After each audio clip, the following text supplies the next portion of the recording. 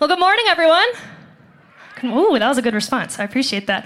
Good morning and welcome to Calvary. Whether you are here in the worship center at Golden Valley or you are watching from the chapel or from our Minnetonka campus, we are just so glad that you've chosen to worship with us today. My name is Caitlin Mapes, and maybe you've seen me around on Sunday mornings or on Wednesday nights if you've been attending our community nights at Golden Valley. But I work with the high school students. And I tell them most weeks, probably every single week, that I think it's the best job in the whole entire world because I get paid to hang out with them and talk about Jesus. And that is what I'm going to do this morning. I'm going to talk about Jesus. But before we dive into that this morning, I just want to take a second and highlight something really, really cool about our high school students in our youth program because I'm the high school director and I'm preaching this morning, so I can. But something really cool I've seen over the last year is that our students, the high school group that I work with and our Minnetonka youth group especially, they've been inviting their friends to come on Wednesday nights. And that might seem really simple, but it's really exciting to me because it shows that our students are experiencing something real at youth group. And they want their friends to experience that same thing. And so they are taking that next step and they are inviting them. And because of that, we've seen growth and we've seen more and more students experiencing hope in Jesus and finding belonging at our church. I know, let's give some snaps for that. That's awesome. And I tell you this because one, I think it's very exciting and I love talking about it. But two, I think that us adults can learn from these students when it comes to inviting people to experience Jesus here at Calvary. And at Calvary, we believe that everyone has a next step that they can take in their faith.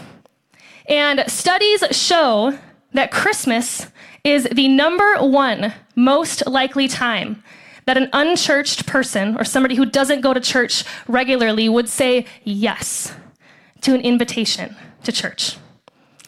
And during this season, this Christmas season, when we put so much emphasis on hope, it might be the perfect time to invite someone in your life who needs to experience hope and belonging. And so maybe for you this season, a next step that you can take is to invite somebody to one of our Christmas Eve or Christmas Day services. And we have all of those service times listed in our website, so make sure that you check that out. But as a church, we wanted to be intentional with what we are talking about on Sunday morning as we're heading into Advent and into this Christmas season, because we know that Christmas can be a very exciting time for people, but it can also be a difficult time. And if you know anything about me or students in the room, you know that I am the kind of person who gets very excited about Christmas. And if it were up to me, if it were just up to me, my house would be fully decorated on November 1st. Anybody else in the room with me? Okay, I see like two. That's great. That's better than first service. There was one. I also asked my high school students that on the Wednesday after Halloween, and nobody agreed with me, and they just roasted me, which was great. But I am not going to apologize for being excited about Christmas and for decorating, because daylight savings time makes it dark at like 4:30. And so to help me cope with that, I choose to decorate as early as my husband, Jeffrey, will let me. And the only reason that our tree was up before Thanksgiving was because it snowed, but now all the snow's gone, so that's great. But a few of you have asked me or have been asking me how house renovations are going. And so here's a little update. We are all decorated for Christmas, and very exciting, we got a dog at the beginning of last year. And so it's Twyla's first Christmas, and I'm very excited about that, I know. And she needed her own ornament for our tree, and so I got her an ornament that looks like her so that she feels represented. But it's very exciting. It's a very exciting time in the Mapes household. But in all of my excitement, about Christmas, I also know that there are people in my life who are struggling with this season. And maybe for you, this is the first Christmas that you're experiencing without a loved one. Or maybe this season increases anxiety for you about finances with all of this Christmas spending, or anxiety about the really fun conversations that get brought up at family Christmas. And maybe you just came out of Thanksgiving really frustrated with your family because of that. Or maybe it's difficult for you to find joy in the Christmas season because as everybody else around you is excited and is filled with hope, you are experiencing loneliness, or you're struggling with your mental health, or you're still coping with loss. And those very real things that we go through, maybe what we've gone through in the past, or maybe what we are coping with now, those things can often overshadow the joy that we're invited into during Christmas. And those things can take our attitudes and our focus captive as we head into what's supposed to be this joy-filled season. And so over the next few weeks, we're going to be looking at opportunities that we all have to look inward and to seek freedom from pain or insecurities in order to fully experience the joy that the birth of Jesus offers us. And so this week, we are going to be talking through what it means and what it looks like to overcome offenses, or overcome the things that we can't control that have been done to us, and move toward forgiving those people in our lives who have offended us. And I think that there are different layers to that idea that we will unpack kind of as we go this morning. But if we all thought about it for a moment, we could all probably identify somebody in our lives who we think is very easily offended, somebody who we would never call them out for being easily offended because that would offend them. But I think way back to the Starbucks cup fiasco of 2015. Does anybody know what I'm talking about? I was in college at the time, and so Starbucks kept me going, kept me awake, got me through my college experience. But way back in 2015, Starbucks released their holiday cup, which I promise is a big deal every single year. Doesn't sound like it, but it is. And this year, in 2015, Starbucks said they wanted to simplify their design and put all of their creative energy into different things this holiday season. And so the design that Starbucks went with was just a plain red cup. So simple. Love it. No words, no artwork. And that seemed to offend a lot of people because the cup didn't include any reference to Christmas. And so people started making all sorts of assumptions about the company and where they stood politically. And these people were so offended that you couldn't scroll through social media without seeing some negative post about this cup. And I remember this being a big deal the entire Christmas season that year. And I remember wondering why people were spending so much time and so much energy being offended about this cup, this thing that didn't really matter. And I think that most of us can look at situations like that and we can agree that it's not worth it to hold on to those kinds of offenses. But what about the other kinds of offenses? I know that some of us in this room have experienced betrayal, and we've experienced deep pain caused by others. And so what does it look like to let go of those deeper offenses, the things that others have done to us that we can't control, and the things that have hurt us to our core? And what are the steps that we need to take as followers of Jesus in order to truly forgive someone? And what does it look like for us to let go of those offenses and find that true healing that Jesus invites us to? I think the first step in this process looks like acknowledging the offense. See, accepting that we have been wronged can actually put us in a better position to forgive. And I believe we see this key idea in Scripture that acknowledging the offense lays the groundwork for forgiveness. Acknowledging the offense lays the groundwork for forgiveness. So if you have your Bibles with you this morning, or if you have the app downloaded on your phones, you can open up to Proverbs chapter 19, and we'll be looking at verse 11 this morning. And we'll actually be looking at a few other places in Scripture as well, but I think that this verse, not only does it set the tone for what our response to offenses should be, but it gives us clarity on how we can take steps to move forward or steps toward forgiveness. And so Proverbs 19:11 says this: "A person's wisdom yields patience. It is to one's glory to overlook an offense." We can actually keep that verse up for the next few moments. But this passage lays it out pretty clearly, right? That we benefit from overlooking offenses, and that this is the ideal posture that we should take as followers of Jesus. And I want us to focus on the word overlook for a moment. Because if we miss the true interpretation of that word, or the true definition of that word, then we miss out on a key truth about forgiveness. So when this book or this passage was translated from the Hebrew language into an English translation, there were actually two Hebrew words that were translated into our English word overlook. And those Hebrew words, when translated, mean to pass over.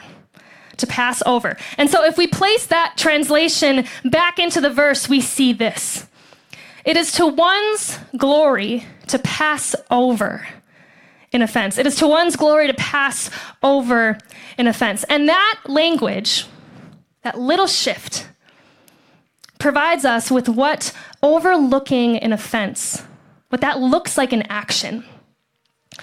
See, when we overlook an offense, which this verse again says benefits us, it does not mean that we are dismissing it altogether. I think too often we associate forgiveness with just forgetting. It's like that popular phrase, forgive and forget. But that's not what this word, overlook or pass over, that's not what that word or this passage means. Because when we pass over something, we're not saying that nothing ever happened, because something needs to be there in order for us to pass over it, right? So when we pass over offenses, we are actively acknowledging the offense. And we're acknowledging that we have been wronged. And that, in and of itself, has the power to move us from staying in that offended mentality to showing grace. When I think about that in my own life, I think about the difference between saying I forgive you versus it's okay, right? And I have this friend who actually won't accept that second response, it's okay. Either if I'm offering an apology to her or she's accepting one from me or vice versa, and she'll actually respond with, you know what, actually it wasn't okay. And that used to very much annoy me because sitting in that moment with her is uncomfortable, because it's easier to just pretend like nothing happened and just to move on, right? But that's not what actually benefits us in our relationships. What benefits us is laid out for us in that Proverbs verse, passing over or overlooking the offense. And so when we respond with I forgive you, what are we doing? We're actively doing that, right? We are actively acknowledging that something needs to be forgiven. And that lays the groundwork for us to show grace through forgiveness. And so acknowledging the offense lays the groundwork for forgiveness. And so as followers of Jesus, we are called to overlook offenses, and that happens through acknowledging the offense itself. And that then lays the groundwork for us to come in and show grace. And sometimes it takes work to just acknowledge that we've been offended, right?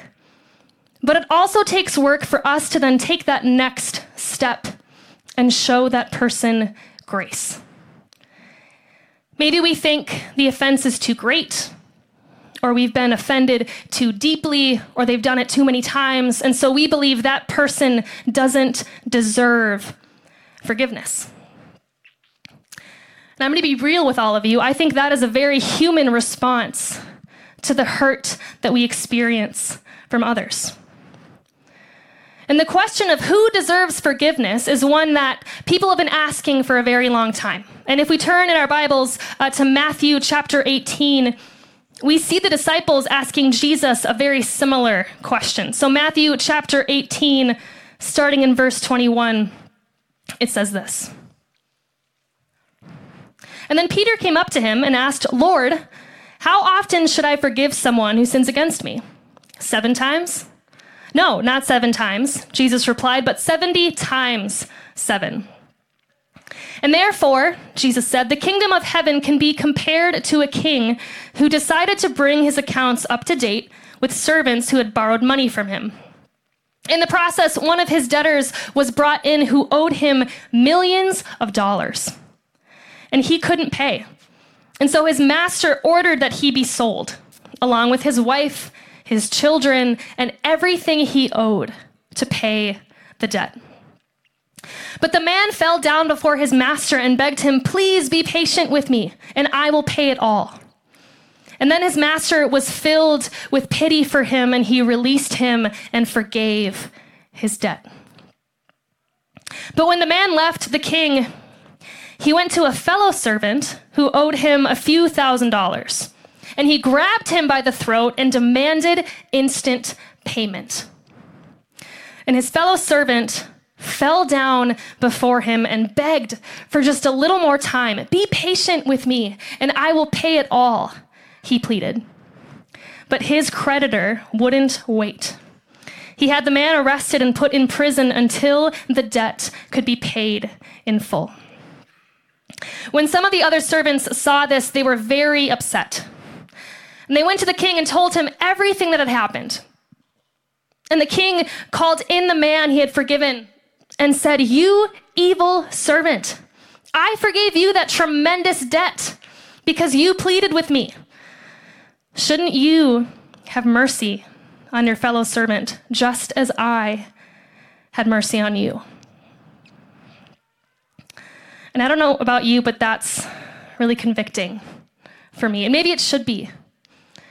And the first time I read that passage with forgiveness in mind, I remember thinking, you know what, it's not that simple. What about the things that seem unforgivable? Or what if the person who hurt us doesn't seem sorry or doesn't offer us an apology like the servant in that passage? Maybe you're sitting there and you are feeling that same tension. But when we read through this passage, we see that Jesus is trying to explain to his disciples that giving grace to people when we feel like they don't deserve it, seems unfair. But it's supposed to feel that way. It's supposed to feel that way because that's the nature of God's grace to us. That God's grace is unfair. And Jesus was pointing them to the biggest example of grace that was about to happen through his own death on the cross. Romans 5:8 says that even when we were still sinners, Christ died for us. Even though we didn't deserve it, Christ died for us, and that is not fair. But it being unfair displays just how powerful it is. A recent example that I couldn't get out of my head when I was sitting with that parable is one that is really hard for me to imagine for many reasons. But in 2019, around this time, a story came out in the news about a man named Brant Jean, who, because of a horrible mistake, witnessed his older brother being wrongfully shot to death in their own apartment by a police officer. And I know there's a lot of political tension surrounding stories like these, and there are so many different ways that Brant Jean could have responded or maybe deserved to respond to that former police officer. But in the courtroom, he said that something changed in him after he heard this former police officer ask for forgiveness. And he not only forgave her, but he got up from his seat and he went to her and he hugged her for over a minute as she cried and as she apologized over and over, begging him to forgive her. And these kinds of stories, they stick with us because that kind of response is powerful because it's unexpected and it's undeserved. It's expected that he would want the worst kind of sentence for her, and many of us probably wouldn't blame him for that. But when people respond in a way that's unexpected or in a way that doesn't seem fair, it leaves an impact. In that moment, Brant Jean extended unfair grace to that former officer, showed her God's unfair grace. And we can only hope that it impacted her the way that it impacted everyone in that courtroom and everyone who heard about that story. And again, that kind of response is one that is deeply rooted in God's grace. And the response that Jesus gives to his disciples in Matthew 18 is the same response that we are called to consider when it comes to forgiveness. Because fully accepting God's grace in our own lives looks like extending grace to others. Fully accepting God's grace in our own lives looks like extending grace to others. See, it doesn't match up. It doesn't match up if we choose to receive God's grace in our own lives, but we hesitate to overlook offenses in our relationships. And if we are hesitant to forgive, we need to remember our own need for grace because that puts things into perspective. Now, I want to pause for a second. I want to pause for a second because I know that in this conversation about forgiveness and overlooking offenses, this passage and even the idea that we just talked about has been used in manipulative ways in order to keep people in abusive situations. And I want to make a distinction between what Jesus is pushing his disciples and us to consider and that unfortunate, heartbreaking reality. Because that doesn't match up either. And that's not the purpose of this passage. And I really don't think that God would call us to extend grace to others if that meant continuing to put ourselves in an unsafe or a harmful or dangerous situation. Because God is the kind of God who desires freedom for his people. But in the situations where we hold on to offenses, big or small, and we refuse to move forward because we either don't know how, or maybe it's become such a huge part of us that we're afraid to move forward, or because we are having a hard time understanding God's grace, God invites us to forgive. Because again, he is the kind of God who desires freedom for his people, and there is freedom in forgiveness. There is freedom in forgiveness. When we hold on to the ways that people have hurt us, we are allowing those situations to have way too much power over us, over how we live, over how we think about ourselves or our future.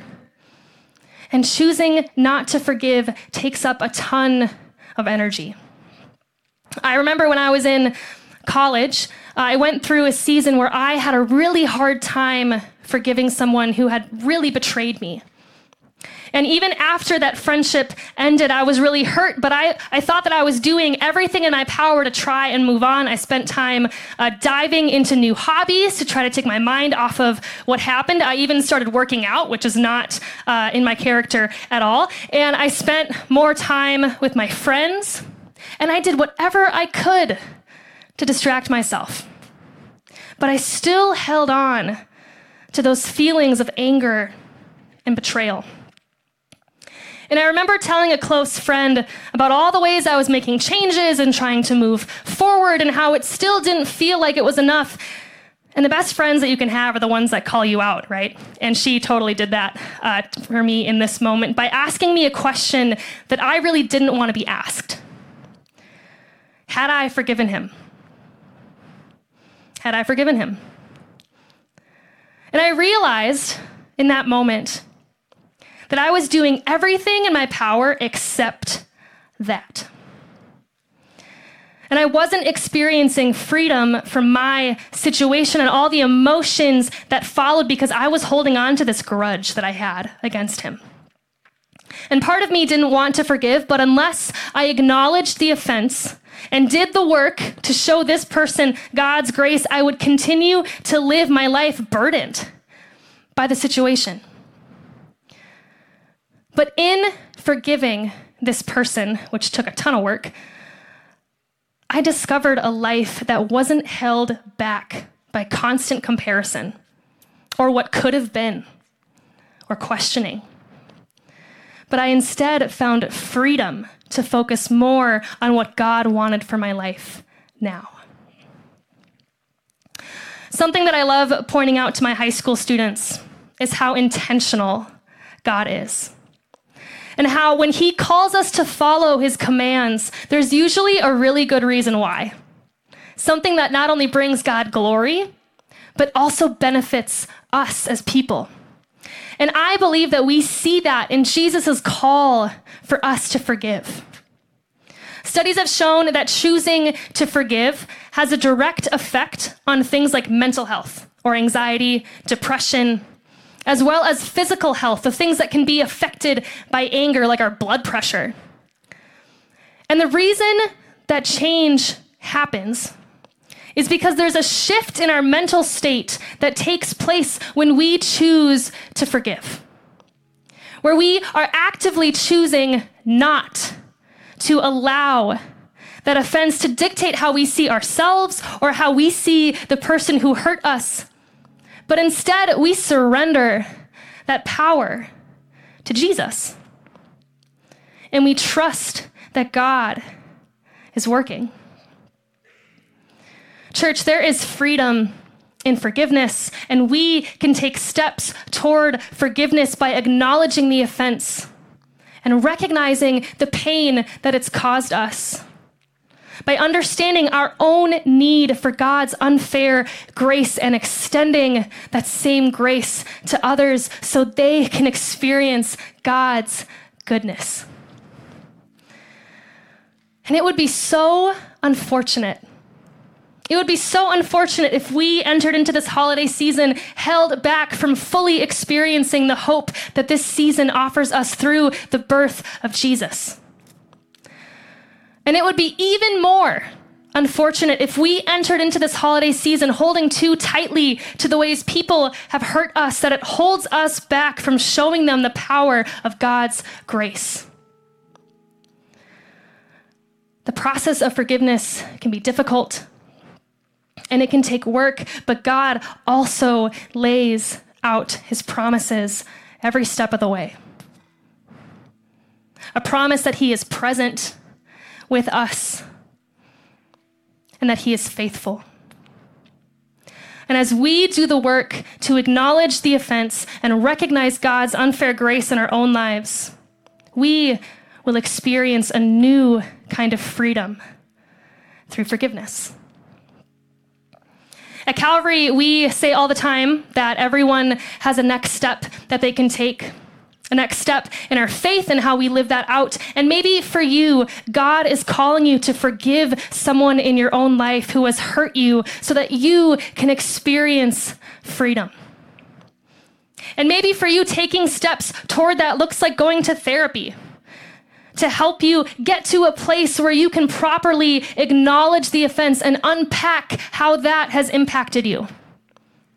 Or maybe for you, it looks like first trusting that God has a plan for the hurt that you've gone through.